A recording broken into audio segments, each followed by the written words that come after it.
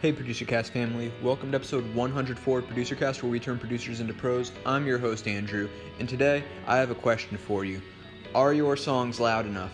I'll be honest, this question was an obsession of mine for years, and I used to always ask this question, and I did some really stupid stuff trying to make my songs louder, and I want to help you avoid those mistakes and share with you what I've learned about the role that loudness really plays in music. So we'll be back after this quick message from our sponsor to ask the question and answer the question, are your songs loud enough? So when I first started out producing, loudness wasn't even on my radar as an issue. And the really interesting thing is I got about 5 years into producing, and somewhere along the way, I just really kind of lost some of, I think, my natural initial sort of focus and energy that would go into songs that really inspired me to do the best I could every single time, even with the limited skill set that I had when I first started.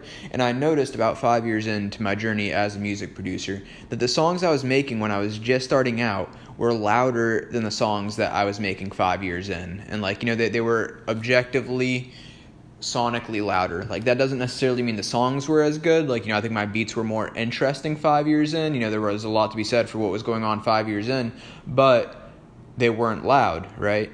And I freaked out. That really upset me. I couldn't explain why my songs weren't loud, and I just went on this wild goose chase trying to figure out how to make songs loud. How do I make it as loud as the songs I hear on the radio? I'm sitting here trying to create professional albums. I'm sitting here trying to create beats that are as loud as what I hear on the radio, as good as what I hear on the radio, as good as the most popular music out there. That was the goal, right? And so I'm sitting there trying to figure out, why are my beats not loud? My beats are interesting, my beats are cool, my sound selection is unique, but it's not loud. And the truth is I'd spent years learning beat making, but I'd spent almost no time really boiling down mixing and mastering to principles. I understood them as concepts, and I had a variety of tools at my disposal, and I had an understanding of those tools, but the actual meta process of mixing and mastering was pretty foreign to me. And there's not a lot of great resources on the internet for these things. There's tons of resources, and it's awesome that there are so many resources, but the amount of resources that it really takes consuming over a prolonged period of time to get to the point where it becomes second nature, it's a mix of learning and practice that really gets you to the point of being able to consistently make songs loud without much effort. I don't really think about mixing and mastering all that much at this point, and I pretty consistently get good results. I have to think about it, I have to be conscious, I have to consciously make decisions in a practical manner, but I don't have to stress about it, right?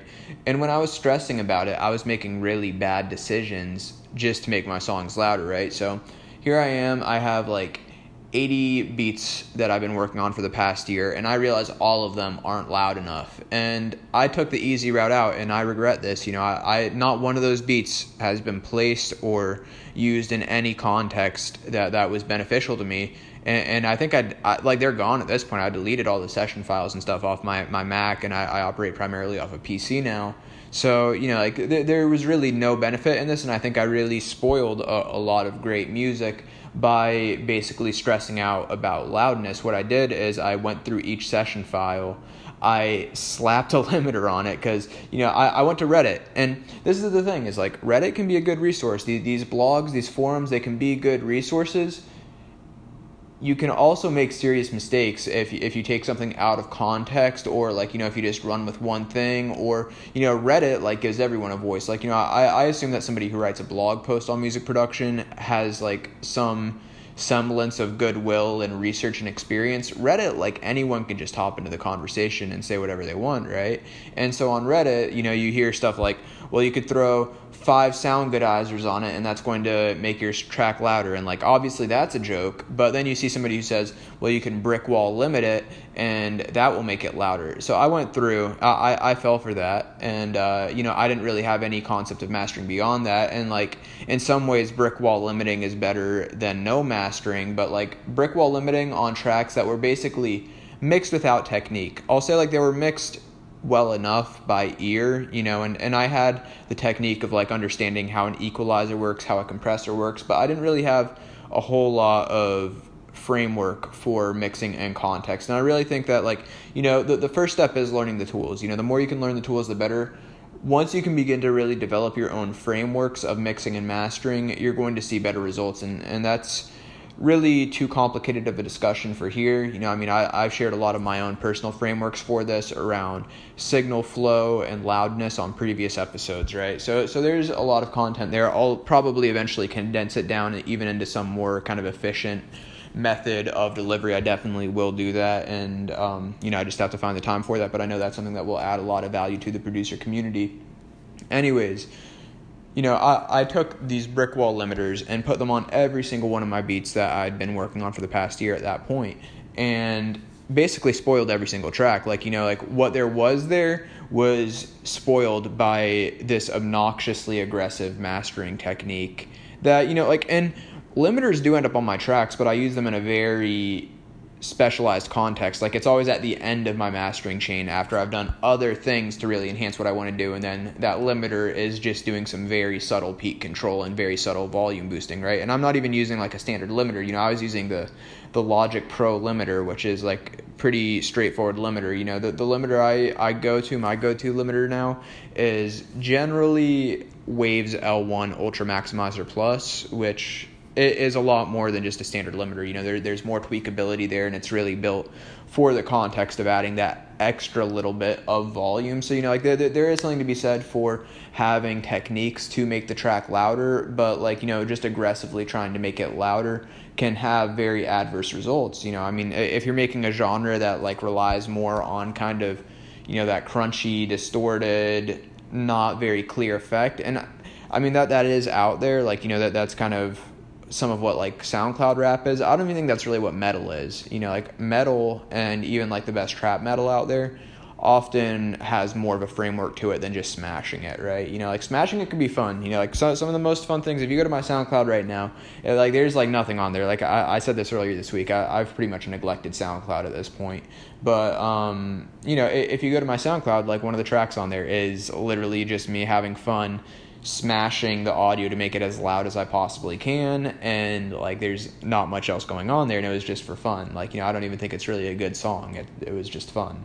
And so if your goal is to have fun with it, playing with that, and learning what happens when you smash a track, that can be fun, right? But beyond that, I really think it does benefit you to have frameworks to really understand the process of mixing and mastering, and understanding the tools, figuring out where an EQ can really benefit your track to make it louder, right? Some of my favorite techniques with this are things like filtering. I love to filter out the low end on every sound that doesn't need low end, which is most sounds. Kick and bass are generally the only things that have any action under 150 hertz in my tracks, and that cleans up the tracks. And even if you're making like metal, if you're making metal, you still want to clean up the tracks. You don't want mud. You want distortion. Distortion and mud are not the same thing. Mud is really just not a pleasant thing to have in audio. And what I'm referring to by mud is the region of below 200 hertz, where sounds might just have a little bit of transient action, a little bit of extra noise going on in that region, but it doesn't really belong there, right? So a kick or a bass is really defined in that region, and that's where its fundamental frequencies are going to lie, are going to be in that region under 200 hertz, right? But if you're playing a lead melody on a synthesizer, and the fundamental frequencies might be somewhere up in the 5,000 hertz range, or the 5 kilohertz range, right? And if you have anything going on below 200 hertz, it's just going to be muddy, potentially even up to 800 hertz, right? I usually will high pass filter, so cutting off the low end up until the point where I hear an audible difference. If it once it starts to affect the character of the sound, then I roll it back. But that's how I know that I've pushed it too far. And once you push it too far, you bring it back to where you haven't pushed it too far, and it's not going to change the character of your sound at all that way. You're still going to have this awesome lead sound that you wanted to have, but it frees up all this extra space in your frequency range, and it's a much more efficient mixing technique. So for me, like, understanding EQ is really all about efficiency. And then, like when I think about lots of effects, I'm really thinking about efficiency in the context of the frequency spectrum. Like even compression, I try to think of in a context of like, how is this affecting the frequency spectrum, right? Because this is a helpful way to think about it, right? Your high frequencies are your most efficient frequencies, right? But like they can also be piercing. So you don't want to have a song that's just all high frequency. And I've made that mistake before too, in figuring out loudness and obsessing over loudness. Like really obsessing over loudness is one of the most dangerous things you could do, but understanding loudness is super valuable. So understand but don't obsess is really the core message here. Like if you think about and in the spirit of understanding, right? If you think about the frequency spectrum, your high frequencies on a physical level, these are shorter waves. They're shorter, more powerful waves. This means that you get more bang for your buck with high frequencies than you do with low frequencies. And low frequencies, it takes more power to actually make it audible. These are longer, more powerful waveforms, you could think of them as, but because they're longer, they're less efficient in terms of the actual physical constraints of your mix and master. So you want to essentially work all of these frequencies together across the whole frequency spectrum where you're able to get the most efficiency in each area, right? So like, when I think about like, how can I make a bass punch more, I'm thinking about like, how can I saturate this in such a way, how can I compress this in such a way that it makes more use of higher frequencies than just what is initially in that ultra low frequency range. Or thinking about like, can I make the bass punch more just by clearing out that mud from the tracks that don't even belong in that range that's just wasting tons of space in the mix? Like, I mean, if you want to make more impact with your EQ than ever before, and like you've kind of gone at EQ blindly, or like you spend tons of time EQing, I'll be honest with you, and I've seen this before. Like I've seen this with producers like KC Supreme, like, big producers. I do this myself. This is just kind of my standard EQ technique, is to just roll off the low end. Like anywhere the low end doesn't belong, roll it off. Filtering is generally going to be like 10 times more efficient and effective than EQing blindly. And really, I'd say 80% of the potential benefit of EQ comes from filtering. That's my hot take for the day, but I really do stand by that. Is like, if you can just filter effectively and clean up the mix through filtering, that's where 80% of the benefit of equalization is going to come from. So, all this being said, I just want to share a little bit of kind of my techniques, and eventually I really do want to dive more into creating a full framework and I will dive into creating a full framework that really explains these processes and concepts more in depth with a more systematic approach. But I didn't want to just leave you with like, don't obsess over loudness and understand loudness, and then not talk about some of the important concepts to understand when it comes to loudness. So that physical framework, the physical framework, like that's not really so much a mixing and mastering framework as it's like a scientific framework. But, if you can understand loudness and its kind of scientific basis, that will give you leaps ahead in figuring out, it will like, set you much further ahead in figuring out how to apply a framework that allows you to make tracks louder consistently while actually enhancing the character of the track. Like, I'd rather have a track that sounds great than is super loud. And every track really demands a different level of loudness when it's mixed and mastered well. That's kind of my personal philosophy about loudness. But, I think that there's a kind of an optimal volume, or at least an optimal perceived volume for every track, and you kind of have to feel the energy of the track to figure out how to mix and master it. But the more that you can understand loudness, the more that you can basically make the track as good as possible while making it at the loud standard of modern popular music. So that's just about it for today's episode of Producer Cast, but no discussion of this topic would be complete without at least paying lip service to the loudness war. And I actually want to go beyond just paying lip service here, because honestly, like on the internet, you'll find so much negativity about the detrimental sides of the loudness war. So I actually want to take a moment to appreciate some of the positive that comes out of the loudness war. One, it forces people to consider, engineers, producers, artists, to consider how well their track stands up against the kind of popular standard of higher quality tracks, or like, better mixed, better engineered tracks. And those are somewhat subjective terms. I really do think there is a level of objectivity to it, in terms of like, was a track really mixed and engineered and mastered with care and with skill, or was it not? And like, that's really the kind of objective standard there, because I don't think that you could really say that there's like a right or wrong way to mix, master, engineer a track, right? But there definitely is an objective standard of how loud it is, for example. And I think that was kind of a way for producers and engineers to distinguish themselves as really, like, high quality, is that you can make a song pop within the mix and master and really make it loud, right? And I think that that's kind of something that's been lost on the computer music generation a bit. And I grew up in this as well. I got my first experience with music production was in digital audio workstations. I didn't really have a whole lot of experience with the hardware side. I DJ'd for a bit on vinyl, and other than that, I've been in like Logic, Machine, Ableton, FL Studio, GarageBand, like, using all the digital applications my whole life, right? So it's not a matter of like, how high of quality gear you have.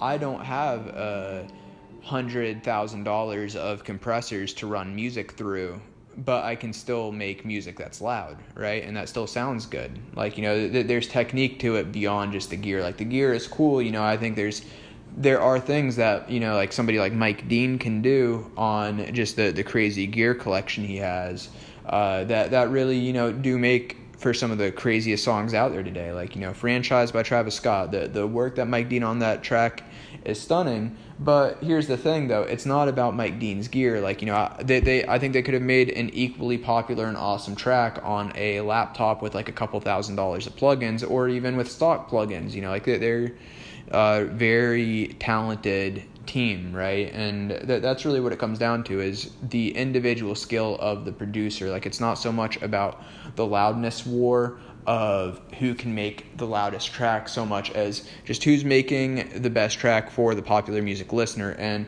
as the technology developed, as I think the frameworks developed as well, the more that it just kind of was a byproduct of loudness. And then, like, the best engineers at the time are constantly pushing the envelope further, like in terms of things like, how clean is the audio, how efficient is the audio. That's really what the top engineers are thinking about. That's what like Mike Dean is looking at, Jack Joseph Puig, like somebody who's very obsessive about the stereo field, right, and stereo width. Like, they're really doing all sorts of metering and monitoring to make the audio as efficient as possible. These guys invented, like, especially the people at Waves really invented a lot of the techniques for analyzing audio in very powerful ways. And so, the byproduct of that sort of analysis and that sort of production and engineering is louder music. But then the negative side of the loudness war is that others try to catch up, like myself, through brick wall limiting, right? And the best thing that you can do as a producer is to move past obsessing over loudness and understanding it, right? Like, and I really do think that this is so key, because once I stopped brick wall limiting and started actually learning how to mix and master, that made a huge difference. Like, it really transformed my workflow, and it took me 10 years to get to the point where I felt like I could consistently make a good mix and master with my frameworks. And I want to save you that misery, which is why I'm sharing, my mistakes in this area, because I know that can really help you save a lot of time and misery and mistakes like obsessing over loudness, but instead seeking to understand it, understanding the science and physics behind it, as well as the different mixing and mastering frameworks out there. I'd encourage you to really dive into every educational resource you can find on this, and don't just accept like one thing as the solution, but experiment. It's like it really is the scientific method for you to develop your own framework. And I wish that I discovered this sooner instead of assuming it was intuition. Like, production is a lot more intuition. Beat making is a lot more intuition. Engineering is really a science. And I think if you can get that mindset and really treat it with the scientific method to discover how to make great mixes and masters, the sooner that you'll get to the point where you can do that consistently. And then, the loudness just becomes a byproduct of your overall mixing and mastering framework. So that's all I really have to say on this topic for today. I mean, we talk about mastering a lot on this show, but I wanted to really dive deep specifically into this. Anyways, God bless. I'll hear you next time.